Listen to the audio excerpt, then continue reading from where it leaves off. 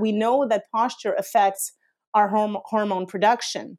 Now, these movement patterns that we have, the way that we develop them, if we look at the brainstem, it's like the stem of a cauliflower or a broccoli, for example, and the broccoli being the brain. If we start to look at how these movement patterns start to emerge, and we start looking at these different areas of the brain, some of these areas are linked to serotonin and dopamine production being in the midbrain, and that's specifically involved with crawling and contralateral movements.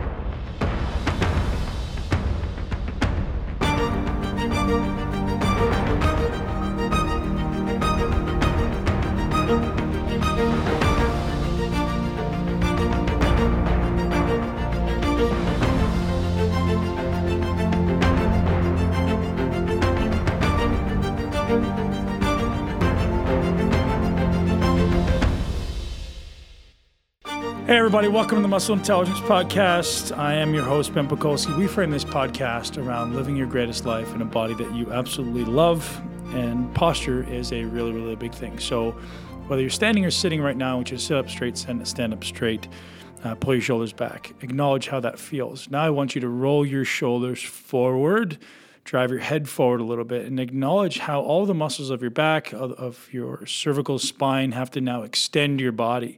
All those muscles are active. Your brain is active in firing and contracting those muscles. And if that position in any way is our default position, your brain will be hyperactive to keep your body stable. This is the same with having proper or poor foot mechanics, hip mechanics. If your center of mass is in any way outside of your body and shifting, all those muscles that are on the opposite side have to contract and be active to hold you up. Now, think about what implications that could be having in your autonomic nervous system, in your brain, as far as driving sympathetic stress. Our guest today, Annette Verpillot, is a posturology expert talking about some of the gateways into optimizing posture and finding your greatest ability to focus. So the reason posture ties into focus is if you think about the reality that if your sympathetic nervous system is on overdrive, you can't get into focus. You can't get into a parasympathetic state as effectively. So how you stand, how you sit, what your default postures are, the things you can't see, like the rotations existing in your spine, the rotations existing at your hips, and all of these postural inefficiencies are actually contributing to a lot of long-term negative health implications and psychological implications and performance implications. This is a really, really interesting podcast that I want everyone to pay close attention to because all of us, myself included, are deficient in posture, especially as you put on more muscle. So think about what muscle does to your posture. It's going to pull your shoulders forward. It's going to pull your hips back into an anterior pelvic tilt. All these things are literally taking you out of alignment and forcing your brain to contract muscles harder and work harder. So our guest today is going to teach you how to begin to put your body back into alignment and all the things you need to be paying attention to optimize your physique, optimize performance, and most importantly for me now, optimizing the tone of your sympathetic nervous system. And we want to decrease the amount of work your body has to do while sitting, standing at rest. Ultimately, we want to be able to access our brain's ability to focus on what we're focusing on rather than assuming there's a lion in the room that we're trying to run away from in high amount of sympathetic arousal. So without further rambling, I hope you guys love my conversation with Annette Verpillot. If you do listen right to the end, we have some amazing, valuable information that she gives us. And as always, share it with at least one person you know will love it. And I appreciate you guys leaving reviews both on iTunes and Instagram and Twitter and all the places where you know the Muscle Intelligence Podcast is found. MuscleIntelligence.com launches soon. You guys can find all of our podcasts indexed there. We're going to be doing weekly giveaways coming at you directly on the website. So if anyone wants to get the show notes, you can check that out at muscleintelligence.com. Coming at you very, very soon. We're excited for some really new, awesome things coming out of the Muscle Intelligence community. I hope you guys have an amazing day. Enjoy the podcast with Annette Verpillot. Like, how changeable is posture? Is this something you can actually change that even over a longer time, Yeah, period? that fast, yes, and we do have an explanation for it, and the answer lies in neurology, and that's where the challenge is going to be to kind of explain it in simple terms. Which I think my audience is pretty bright, so you can yeah, roll right into it. Yeah, right. And if there's anything you feel that needs further clarification, but really, I mean, those changes are not only immediate, but as long as the corrections are performed for a certain period of time, they become permanent and keep on increasing. And that was the last comments I got from Charles when he came into my office, and I have a video of this, and he's just freaking out. He's with the dynamometer testing, and he's like, "Holy shit! Now I'm at 15% of strength," and this was like when he had already originally gained 8% 2 years prior to. Right. So, I think that we can definitely quantify the results and then apply them in the weight room as far as better performance and global health. I'd love to hear how posture starts. So can we define ideal posture, and does it where do you begin? So if someone walks into your facility and you say, "Hey, we're going to fix you," is it a feet up or is it a neck down? Kind of that intervention jumping off point. It would be my starting off point, like how my brain will start to understand it. How would you begin your assessment process? Well, I mean, if you Google the word posture, whether you research it from universities or Wikipedia, it's basically the position of a person's body when they're either standing or sitting, or the way that they're able to activate their muscular chains, anterior and posterior, medial and lateral. So it's basically, it's a segment of different body parts that gives you a specific center of gravity within a surface. The definition really truly varies from different spectrums that you kind of research it. And to be honest, it's kind of a gray area. Nobody really has the true answer as to what posture is. But one thing that we do know for sure is that it's something that is I don't want to say underrated, but more and more people now, thank God, are starting to pay attention to it. But it's not a popular topic, I think. So I'd love to still hear how you start, but just to give you a story, like people come into my gym all the time and say, "Hey, I want to build muscle." And the first thing that I make absolutely everyone do is implement a breathing practice. And I don't know what your belief is around that, but the breathing practice is only a direct correlate with improving somebody's posture. So if I see these, thoracically flexed postures, my first thought goes to, well, you probably have some limited breathing patterns. So you're not getting full thoracic extension because you're not getting this proper expansion of the rib cage and intercostal muscles. And as soon as we start implementing that, people's shoulder mobility gets better, thoracic mobility gets better, their overall rotation gets better. And all of a sudden they're seeing these massive gains in upper body strength and performance just from implementing a breathing practice, which has this downstream effect of improving their posture. Yeah. So the thing is that when we do, I'm a big fan of nasal breathing. Don't get me wrong, but where this becomes interesting is that we really go back to basics. The first question is we have to ask ourselves is how did we learn to stand upright to begin with, and that's going to go back to the first year of life, where basically our nervous system is stimulated through vestibular, visual, and through proprioceptive, being the skin, the muscles, and the joints. And then we start to build layers upon layers on top of this basic function, which is the postural system, to start to develop these motor patterns, these controlled motor patterns that allow us to stand upright. Breathing is kind of the same thing. I mean, when you think about it, the first physiological function from the moment that we're born is obviously to breathe, but we don't have any teeth. The first thing that we're gonna do is feed. So then we're going to develop this tongue posture from swallowing. Eventually, the teeth will come out. A year later, we start to chew, and then we start to speak. So it's in that synchronicity that the entire, what we call really the stomatognatic system, which involves all four, nasal breathing, swallowing, chewing, and speaking. If we wanted to really target from the beginning this entire system, then we have to kind of figure out the swallowing patterns that someone has picked up from the beginning of life, which might still exist today as an adult. And it's kind of the same thing with a postural imbalance, because, I mean, you'll see it in bodybuilding. A lot of people are struggling with symmetry, right? Where bodybuilding is all about symmetry. But if you have a brain imbalance, that again stems back to the beginning of life, because we don't actually have full access to our brain when we're born, right? This is the reason why we're unable to walk as toddlers. So if we have a brain imbalance, the reflection of this is a muscle imbalance. And I'll take it even further, is a postural imbalance. And if we have all three, we actually have an autonomic system dysfunction, because the right brain, which is more linked to our sympathetic system in the first 3 years of life, then connects onto our left brain from the 3rd to the 6th year of life, and then creates a synergy right to left, back to 4th. And we actually grow out our premotor cortex from movement.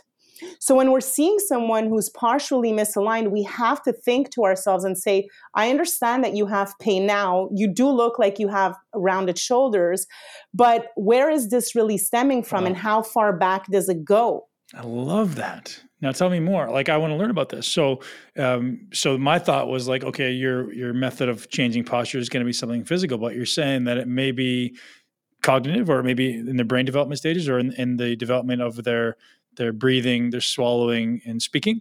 I'm saying that you can't separate it. Everything is connected to those first years of life. And what we're seeing when we're seeing, I'll call it in brackets, poor posture, what we're really seeing is someone who has been compensating for years and years and years.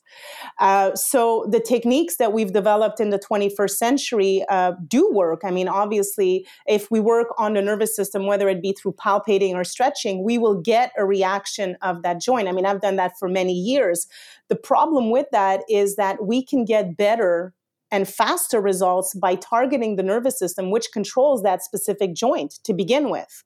So, and then add on the stretching and the strengthening to get that optimal result. So, I mean, you know, when we look at different athletes who have made it, when we look back at bodybuilders back in the 50s, whether it's Vince Gironda or Chuck Sipes or even Charles Poliquin, who introduced structural balance.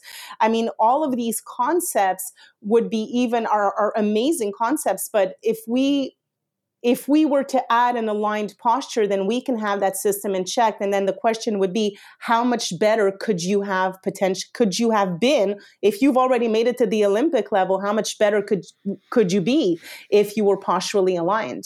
Obviously, this is a question that, since we can't go back in time, it's not an answer that we can potentially have right away. But we know that with an aligned posture, the athletes always perform better, are able to digest their food. Because if you have a brain imbalance, you can't actually digest your proteins properly. All right, give me some more, Annette. This is fascinating me. I don't even know what direction to push you down, but like, oh my Lord, hours and hours we're going to need. I'm moving in. So what would you like to know? So the brain imbalance, basically it all again stems from the beginning. If you have a brain imbalance, then this is going to affect your autonomic system. And what ends up happening is that in the first stages of life, you're actually starting to integrate these movement patterns that you're later going to apply as you start. There's actually 72 movement patterns that neuroscientists have identified. And these movement patterns, you'll see them in babies. It kind of looks weird when we're an adult. We're seeing them do these weird gestures. But for example, crawling or walking on all fours, these are repetitive movement patterns that we'll do in a sport that allows us to either connect ipsilaterally or contralaterally to our muscular chain. Now, before we even gain control, because to do that, our brain needs to be able to control our flexors and our extensors chains. That doesn't come instantly. It comes with stimulation in the first years of life. And that as that stimulation is being stimulated, we're actually myelinating the pathways in our brainstem that are going to connect with our entire cortex. And as this is happening, we're forming important nuclei in our brain, one of them being the nucleus ambiguus, which actually controls our vagus nerve, which is the new vagal system, in the sense that we're then able to calm ourselves down. If this formation of this vagus system does not happen properly in the first 3 years of life, what we end up seeing are brain imbalances, which then lead, if we start going down the chain, The worst part would be to a leaky gut. It puts us in a state of constant cortisol, which at this point prevents us from absorbing our sugar properly. It affects the hydrochloric acid in our stomach lining, which prevents us of absorbing our enzymes and our protein, right? It breaks the leaky gut brain barrier and all of that. I mean, if we go down the chain, then, eventually down the line, this can eventually lead to brain inflammation. What would be something that would happen in the first 3 years that would cause this to not develop properly? Any ideas? Yeah, everything that we're doing, that mothers and parents are doing now in the Western world, which is basically putting shoes on our kids way too early. I mean, I saw a video of a guy on Facebook, a bodybuilder who was, trying to make his 3-week-old son squat. The nervous system is simply not ready to be able to do that really complex movement. So we might feel, you're really good. This is really awesome, but we're actually doing them a lot of harm. Another one would be breastfeeding. I know that in the United States, women cannot stay home more than 3 months after they've given birth. This is a problem in the sense that breastfeeding will help form the entire arch, which will promote nasal breathing and so on and so forth, going back to the swallowing and then the speaking. So what we're seeing is that there is an increase of dyslexia in children, learning disabilities. These children eventually become adults, and these adults eventually become bodybuilders. But the point is that it's going back to basics. It really does start from there. So what can we do once we're an adult, right? What is it that we can do? Well, we have to start working on the same sensory entries and stimulate them in the same way that they would have been stimulated when we were a toddler, but in a different form now, incorporating specific exercises to reconnect these different brain parts, which ultimately connect to one single thing, which is lower motor neuron for muscular control. Do you have a book, Annette? I want to read it now. I am working on it, but what we're doing is we're literally, I'm working on it with everything but I've written already 4 chapters of the book.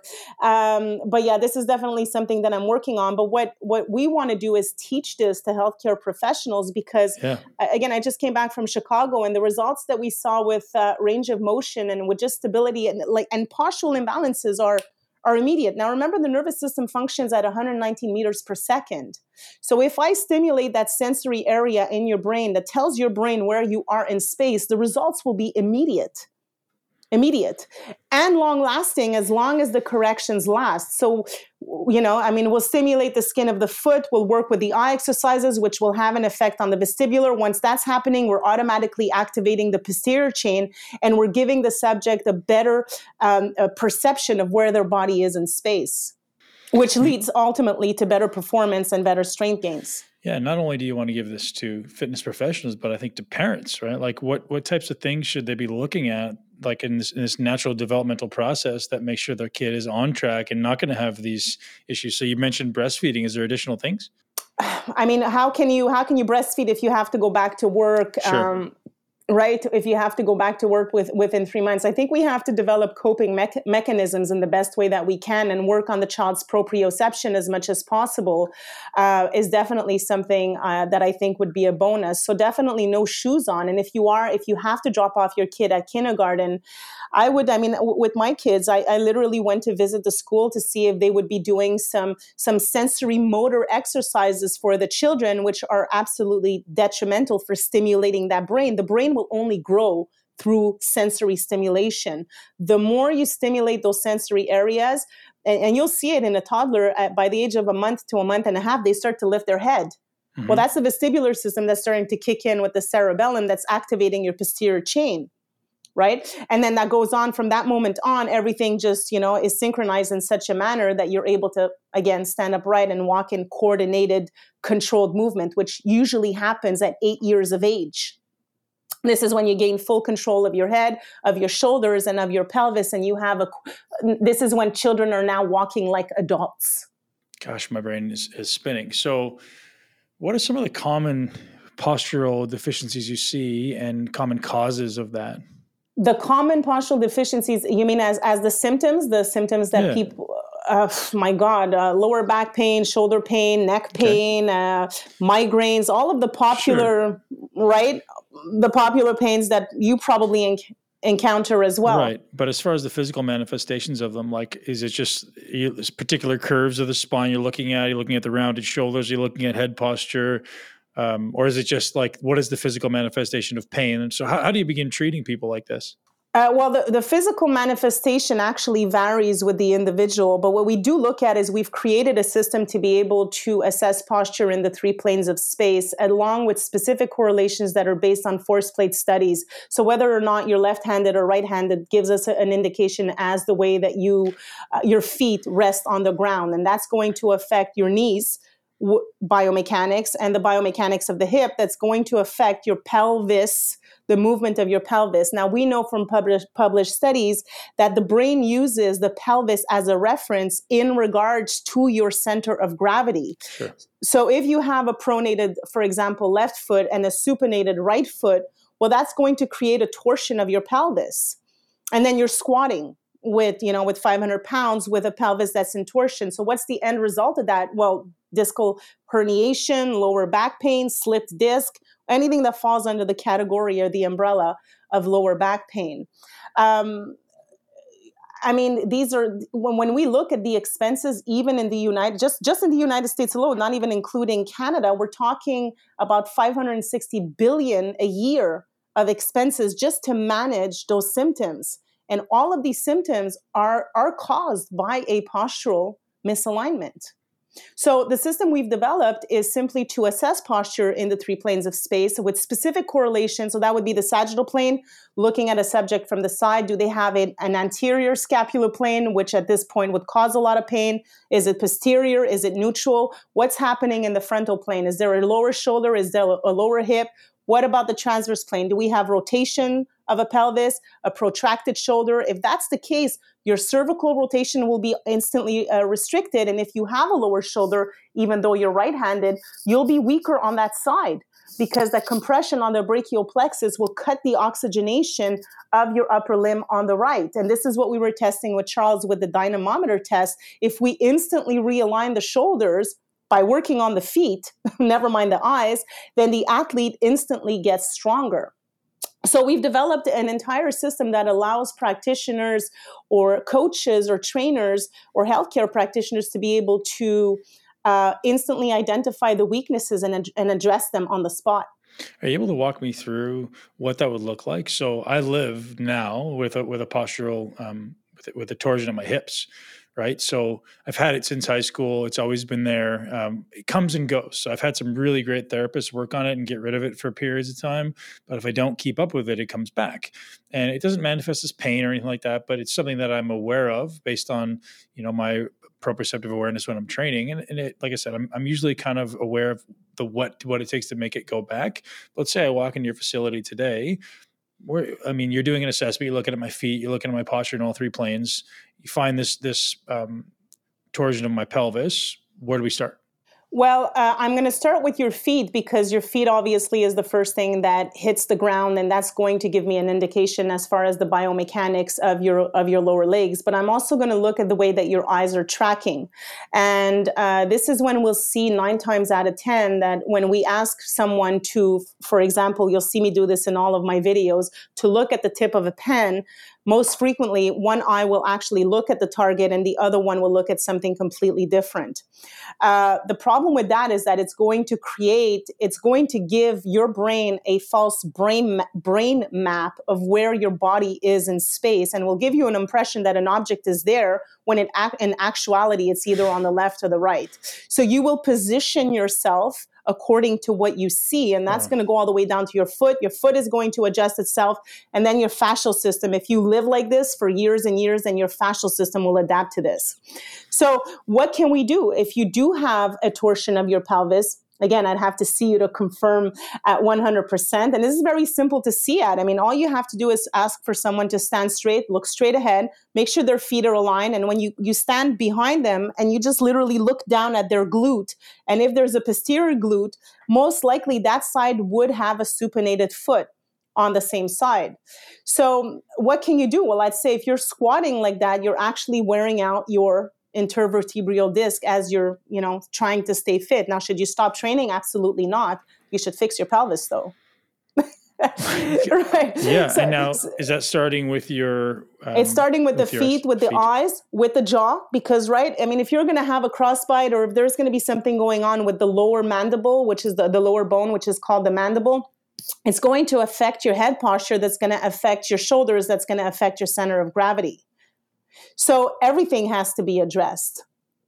Everything all together simultaneously for you to get the 100% that you want to get as far as correcting posture. Now, the beauty of that is if you do address this and through very simple exercises that cost no more than a minute and a half of your time, 30 seconds in the morning, in the afternoon, and at night, what you're actually starting to do is to change faulty motor patterns. You're literally recalibrating new movement patterns in your brain and changing your brain map. And if you do this for a certain period of time, a minimum would be 6 weeks, a maximum would be a year, the optimal would be a year, then whatever gains you've gained will stick and stay.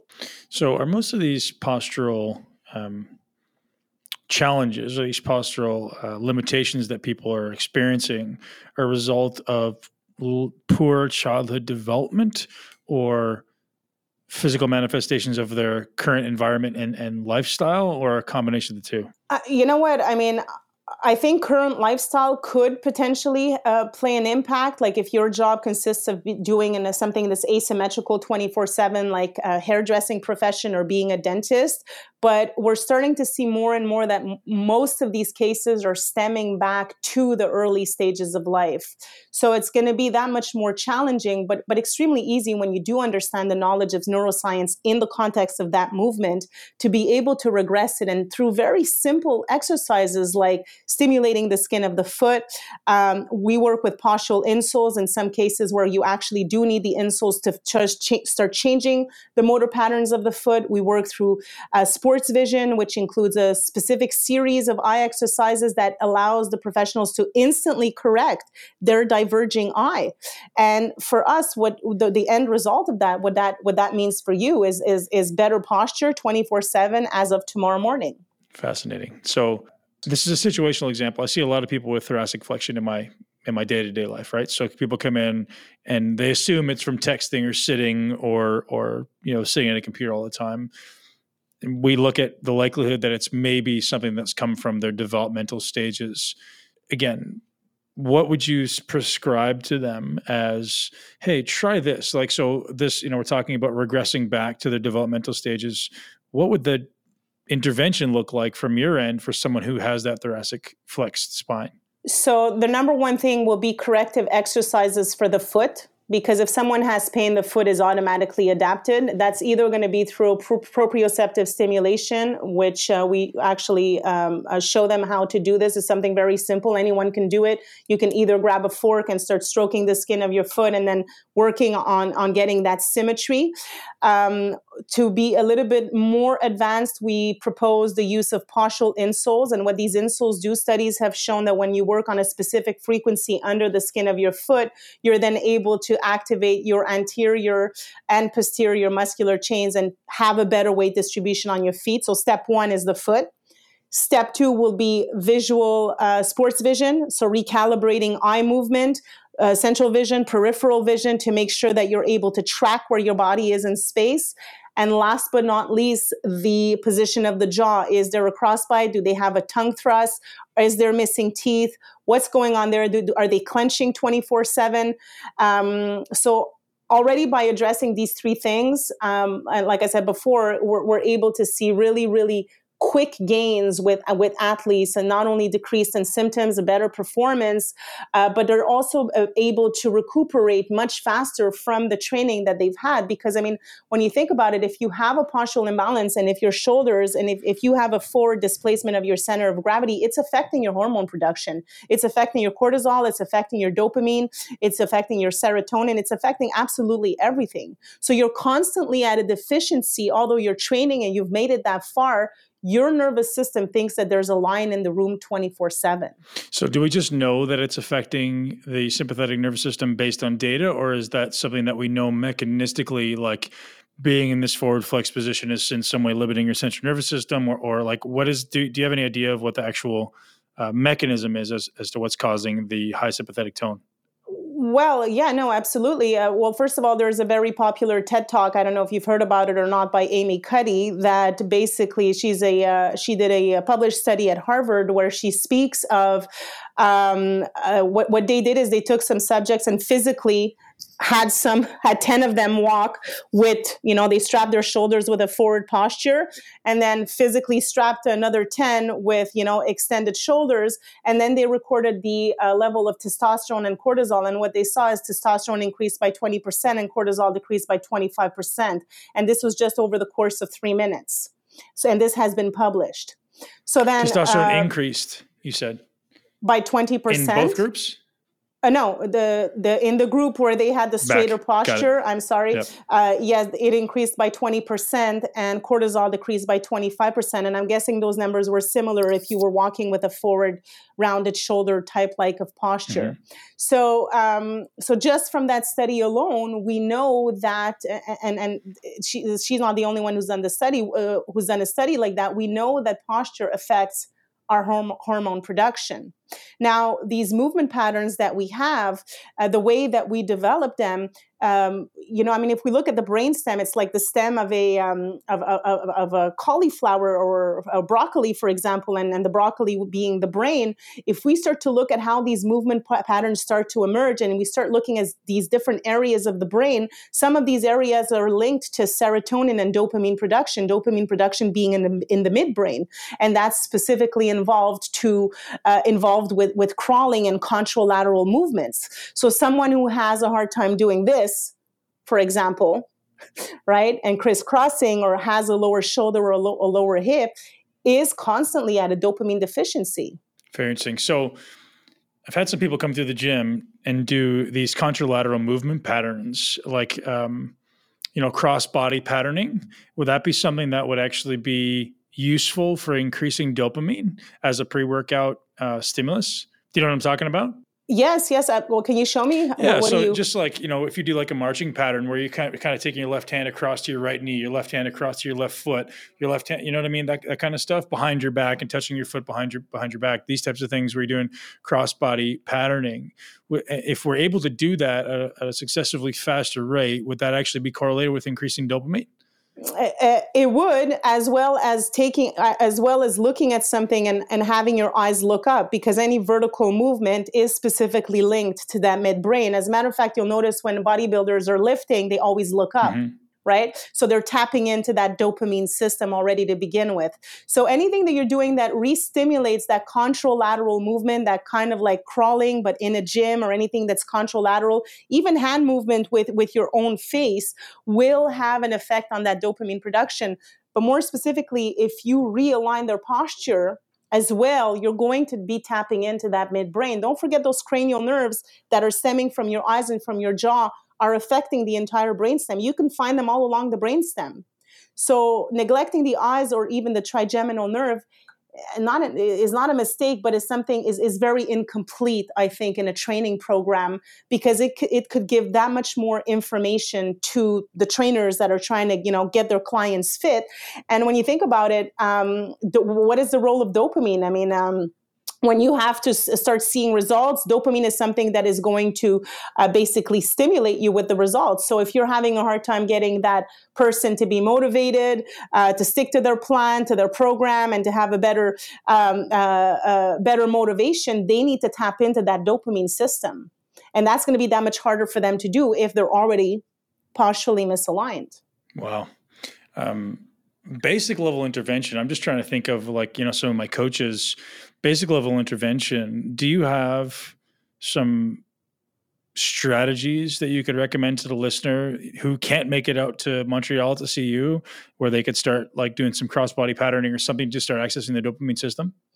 Well, you know what? Just working on the eyes already, just doing saccadic movements, for example. I'll try to show you over here. So if you create enough of a gap between your thumbs Yep. and you have your eyes look top to bottom really fast, kind of like a saccade, that's already tapping into the Got midbrain. it. Anything that's contralateral, whether it be simultaneously touching your nose and the opposite ear with your hand, or even doing contralateral exercises in the gym, will help tap into that dopamine. I would even add correcting your diverging eye, which could be done very simply. I did a TED Talk about this where I actually demonstrate on stage the eye exercises in high definition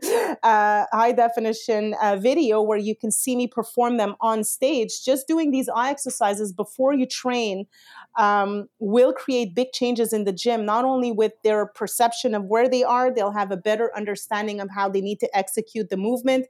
They will be more motivated. You're going to decrease their chances of getting injured, and you're going to help them fight gravity more optimally, which is what every human does, right? It's energy expenditure. Someone who has an anterior pelvic tilt, is that something you address directly, or is that usually the cause or the result of some other cause? So an anterior pelvic tilt is the result for us 72% of the time in what we call disharmonic feet.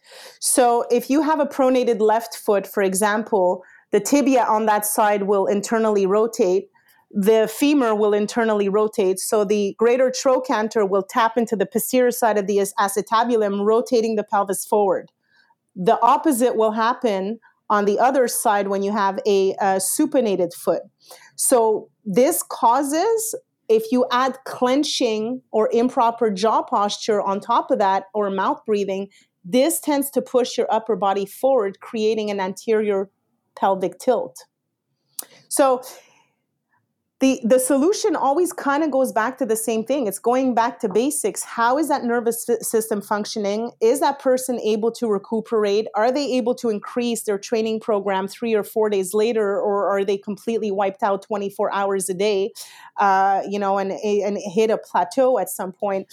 I think that all of these things are, things that are important to address with the trainees. And certainly if we leave them with an anterior scapular plane, it's just an injury waiting to happen, because there's a list of symptoms associated to an anterior scapular plane. I mean, if I read that list to you, these are all the problems that we see all the time, from knee pain to lower back pain to circulation problems, and the list goes on and on and on. So for someone who's got the forward posture of the jaw, is there some therapy you recommend, short of going back to breastfeeding in adulthood, that you would recommend for getting that back into alignment? Well, the number one thing is that they're going to need to stop clenching their teeth, and that's going to come with awareness, because if the teeth are constantly in contact, it will push the head forward. The teeth should not touch more than 12 minutes per day. This is when we're eating, no contact. And there needs to be proper tongue posture. So what I recommend in my practice is I will always ask the person if they feel that they are clenching their teeth. And they will all say no. So what I'll do is I'll give them some red dots, the same kind of dots that you'll buy at Staples to identify a document, a round dot, a red one. And I'll have them position them in different parts of the house. And the idea behind that is when they're doing their stuff and they see the dot, they need to ask themselves in this precise moment if their teeth are in contact. Most of the time it will be. And what they need to do at that point in time is to position consciously their tongue on their palate. So this would be restarting to train, because physiological tongue posture should be up on your palate with your lips closed, breathing through your mouth without any teeth contact.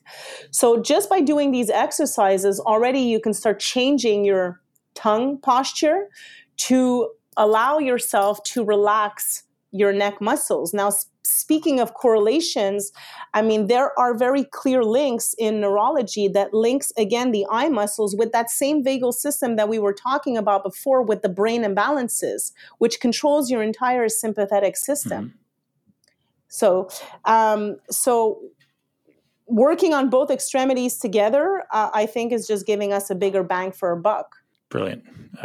So much value in that. I'm just trying to think my way through some additional mechanisms. So do you have YouTube videos walking people through all this stuff? Because I know we're going to get a million questions of people going, hey, Ben, I have this postural issue. What do you recommend? So the tips to correct a postural imbalance really optimally would be to visit a posturologist near you. Okay. That's number one. If that's not possible for you, then I would suggest definitely two things every single morning when you wake up, and certainly before you train. Those would be my top two things. Stroke the skin of your foot with a fork or with a tip of a pen. Obviously, put the tip down so that you don't draw on yourself. Do it for at least 45 to a minute on each foot. It will be uncomfortable. Some people are extremely sensitive. You need to get past that sensitivity. They need to do it hard? No, not jamming into the foot, but enough so that you feel that you're actually, creating a stimulation. Okay. You will see that very quickly that uncomfortable feeling will dissipate. So that's step one.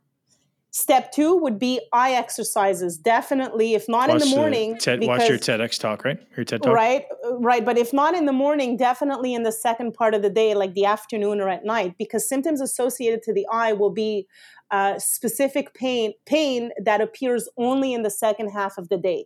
So if you feel tired around 12 o'clock, 1 o'clock, you need a coffee or you need a boost. Or, why would that be? Is it just overdrive of the sympathetic nervous system and epinephrine and cortisol, or is it a different mechanism? Well, yes, which leads to that. But what's happening is, I think about it. So eye convergence is the ability to be able to focus on a target really close. So this is what we call saccades. So I'll send you some pictures if you want, so that, I don't know if you'd want to post them or use them so that it could be really clear. I'll link to them in the show notes. Right. If one eye is looking at the pen, right? And then if I'm trying to do this and then I have my other eye is looking at the door. These are two different images that are going into my visual cortex and that are supposed to give me depth perception. So in essence, my brain thinks I'm turning to the right when my body is really wanting to walk straight. So what you end up doing on a daily basis is you end up readjusting your muscular system to walk in a straight line because you're driving on the road. And then at that point, this becomes exhausting. So you go into energy leaks and you're wasting energy literally standing upright because your body, an example of this would be if someone were to do a test, arms out and just try to march on place with their eyes closed, chances are they would turn either on the left or the right or literally fall down. Right. But if these tests are positive meaning you are falling or turning, then I think that every trainer should start thinking twice about who they're training in their gym because their nervous system is already overtaxed. So with this simple test, you can tell if someone's nervous system is already at their limit. So going back to the exercises, the first thing would be stroking the skin of the foot, at least each foot for 1 minute a day when you wake up. In the afternoon and at around 3 or 4 p.m. to do some eye exercises and to do either or before trainings every single time because you're going to put your body under positive stress. I would even add to that to get better recruitment of the upper body to do the same thing on the palm of your hands. This will allow you to have better coordination of your hand-eye coordination and also have better control of your upper limbs. So these, again, are all specific reflex. The foot would be a Babinski reflex, the hand would be a Palmer reflex, and the eyes would be a saccadic reflex, all things that develop in the early stages of life. Would this be thing you recommend doing for children? How old? You tell me. Whatever annoys you about your child, whether it be that they're banging on the table 24/7 or they're making a lot of noise or they're jumping on the bed like a trampoline or they're learning how to, whatever it is that they do, children need to move. Movement builds the brain, and this specific movement is going to create localized functions of the brain. Now, if you look at the brain, there's the sensory strip, and right in front of that, there's the motor strip. Mm-hmm. In front of the motor strip is what we have, the prefrontal cortex. That literally grows out of the motor cortex. As a matter of fact, this is why we say that children, the age of reason for a child is 8 years old, because at 8 years old, the prefrontal cortex is fully mature. At that point, they are able to reason like adults. Before that, they cannot do it. This is the part of the brain that is lacking in animals. So if the prefrontal cortex is embedded with dopamine neurons, so you want to be able to tap into that prefrontal cortex. And here's another thing. The prefrontal cortex is to inhibit the limbic system. So to have better control of our parasympathetic system, to be able to calm ourselves down, we need to have optimal control of our prefrontal cortex and our motor cortex, and that comes with movement. So let your children move, stimulate the skin of their feet, massage their spinal cord, even in toddlers when they're breastfeeding, when they're going to bed, massage the infraspinatus muscles or the spinalis, all of that erector spinae. Stimulate them with visual auditory to have the child, go to sound and just get their eyes moving in every direction of space. Very cool. So there's no negative implications then in doing the stimulation of the bottom of the feet or their hands or their eyes? I think the negative implication would be not doing it. Perfect. Good to know. So someone at your level who does this stuff all the time, is it something you still have to do on a consistent basis, or are you pretty locked in by this point? You mean for myself? Yeah. Or for yourself. I do eye exercises every day. It's incorporated in my daily routine, like training, like eating right, like trying to reduce my stress, like taking supplements, eating protein. Definitely.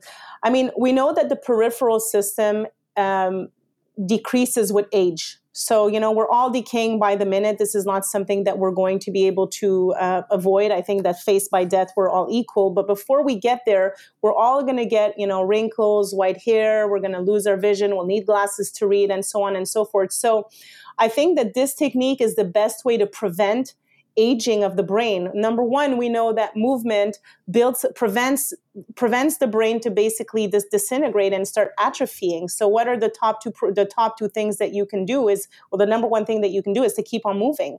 But how can you move if you're in pain?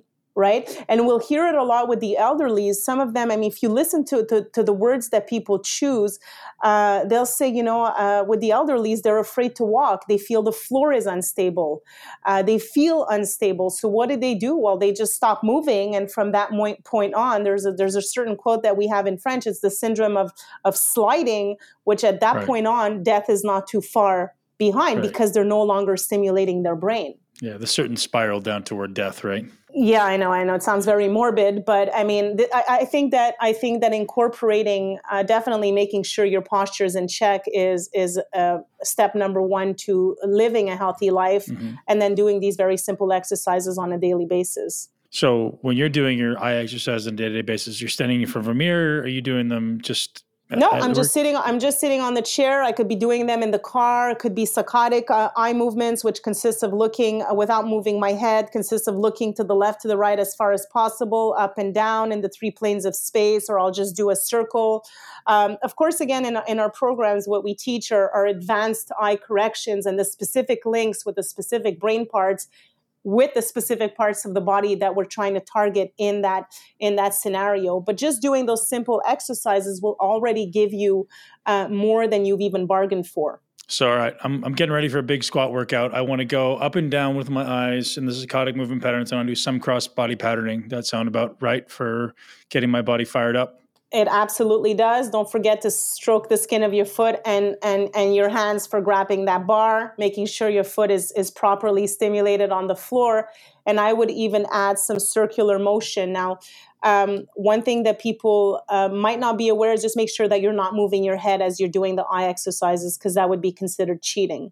So something that I brought up as soon as we started the call was breathing. And you kind of said that, this is interesting, this nasal breathing thing, but it maybe isn't the highest level on your radar. Tell me about that. Well, I mean, without breathing, we're dead. Sure. So right. So the body's always going to give priority to breathing. Now, what it is that we live in an era where obviously dentistry and orthodontics is at its optimal, and everyone is getting their wisdom teeth pulled out, and everyone's getting braces for aesthetic reasons.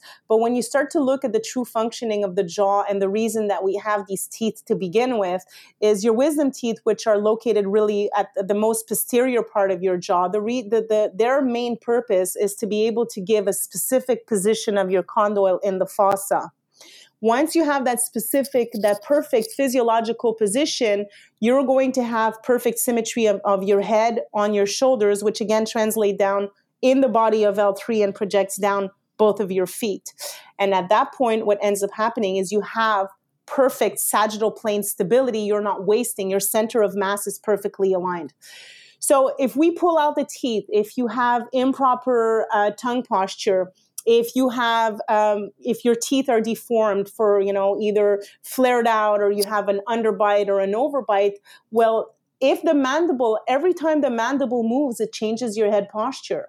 For example, if the mandible moves back and up, you are compressing the meniscus, but your head will automatically move forward and vice versa. So someone who has, the dental term is called a class 2, a lack of posterior vertical dimension because they're grinding their teeth, because the teeth were pulled out, because there's missing teeth, it's going to affect your center of gravity. I'll take it even a step further. If you have a crossbite, right, that would be, and this would only be visible if you actually looked at your teeth in the mirror, but you'll see that the lower jaw is outside. The one of the teeth of the lower jaw is passing outside the upper teeth, while your tongue attaches on your hyoid bone, and then you have a muscle that goes from your hyoid bone to your scapula called the omohyoid. So you'd be in a state of constant rotation stemming from your jaw. All of that will not only affect your center of gravity, your posture, your forward head posture, but also your oxygen intake.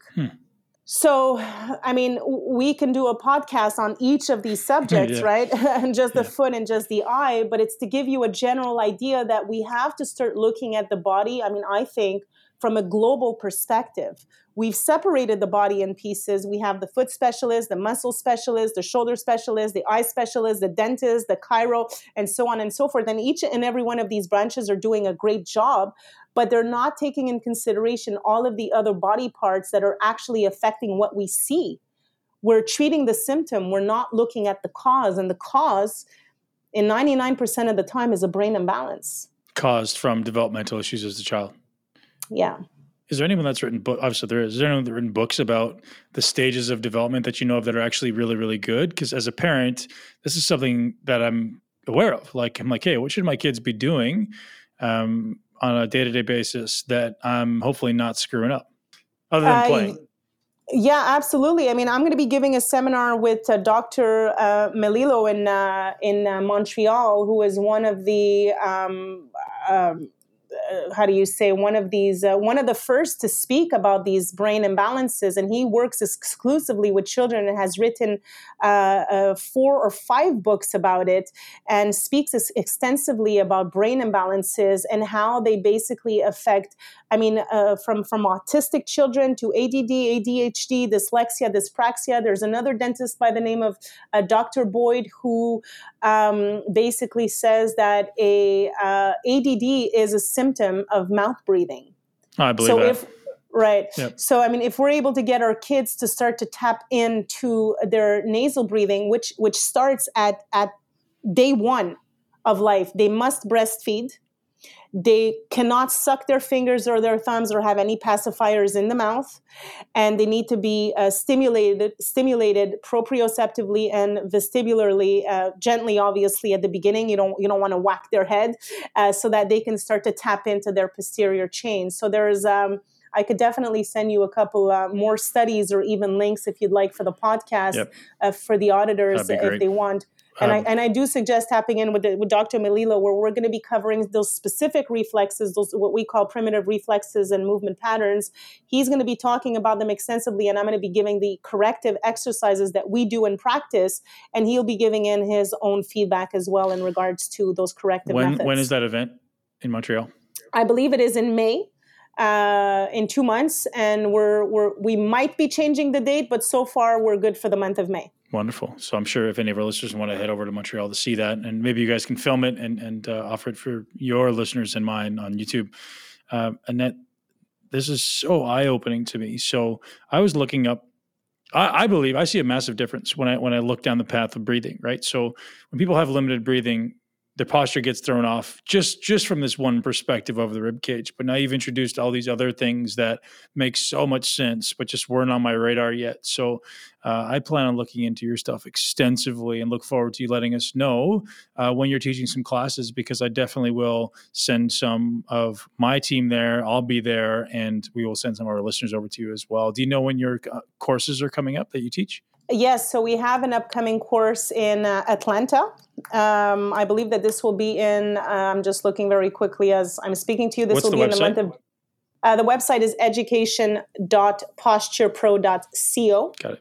And you will find the courses with Dr. Melillo, brain balance and hemispheric function. And you will find the courses in the next one. There's one in New York. There's one in Atlanta and California. Again, all towards the middle of the year and the end of the year. You know, when you're saying that name, Dr. Melillo, I'm very confident I have one of his books. I can't think of which one it is, but I'm confident I do. So I'm looking forward to it. And are you teaching at those classes as well? Yeah, I'm the one. I'll be teaching in all of those classes, internationally if possible. And with Dr. Melillo, I'll be letting him bring in his expertise in conjunction with what we've been doing so far. Because one of the great correlations that we've made is when we start assessing these reflexes, when we start to correct the foot and the eye, we clear some of these reflexes right off the bat. So whereas if before correcting the foot and the eye, we might find, 6 out of 10 reflexes that are active. Once we work on posture and improve that proprioception, we might go down to 3. So this is something that I know Dr. Melillo was very impressed with. Can you give me an example of what that means? You say you're clearing... So, for example, a spinal galant reflex, which is when you stroke the skin of the back laterally in a child or in an adult, if it induces a movement of lateral flexion, then this would mean that this reflex is still active in this person. So I've tested it. I've done videos about this. Either you test the reflex, it's super active and very, very often asymmetrical on both sides. We'll work on stimulating the foot, on doing the eye exercises. We'll take a good 5 minutes with the kid. We'll have them go back on all 4. We'll stroke their back, and the reflex has either completely disappeared, meaning there's no more lateral flexion on either side, or has severely decreased by 80%. Is that a good thing? Very good thing. Absolutely. We don't want to see a reflex? Absolutely not. Not when you're an adult. Oh, okay. I didn't know. Yeah, no. These are reflexes that actually create many problems in adulthood. For example, the fear paralysis reflex, and you've probably seen it. You know, when you walk into a room and you just scare somebody and they go, yeah, right. So that reflex is a reflex that should disappear before you're even born. So if it's still active, this is going to be the person that has anxiety, paranoia, that's constantly thinking that there's a line in the room. Right. Right? Like no matter what you do, you say, hey, hi, can you do this? And they're really aggressive. They think you're attacking them. Yeah. So this actually, it impairs our quality of life. And you'll see these reflexes are still active with adults, definitely with kids, and so on and so forth. Very cool. I had no idea, but I'm going to dig more into that. And Annette, thank you so much for your time. Is there somewhere you want to direct people? Obviously, we're going to link to your education.posturepro website. Anywhere else that people can reach you and get in contact? Yeah, they could definitely find us on Instagram, Google, if they just search for Posture Pro, where we put a lot of information, detailed information as far as these postural imbalances in the context of performance. Also Facebook, same thing, Posture Pro, and our website is education@posturepro.co. Thank you so much for your time. I really appreciate it. That was absolutely amazing. Thank you so much, Ben, for having me. Oh, thank you. I also forgot to mention, and I don't know if you'd want to mention it or not. For the ones that are interested, we do have online webinars that are, I'd say fairly cheap in comparison to the course. And I would suggest the latest one of Posture and Strength, where I actually am giving a kind of a more detailed explanation of everything that we've spoken of now in this podcast. So maybe as a cheaper version, they can, kind of get an introduction to that. And then this would give them a good idea of whether or not they'd want to take it further. Do you know what the URL is? Well, the URL, they'll find it on, education.posturepro.co online webinars. If they can just look up Posture and Strength or Intro to Posturology, that'll give you a good understanding or kind of a good introduction in regards to posturology and the postural system. Amazing. This is so fascinating. Thank you so much, Annette. Thank you so very much. Have a great day. Thank you so much for tuning into Muscle Intelligence. If you enjoyed today's episode, please be sure to share it with at least one person you know.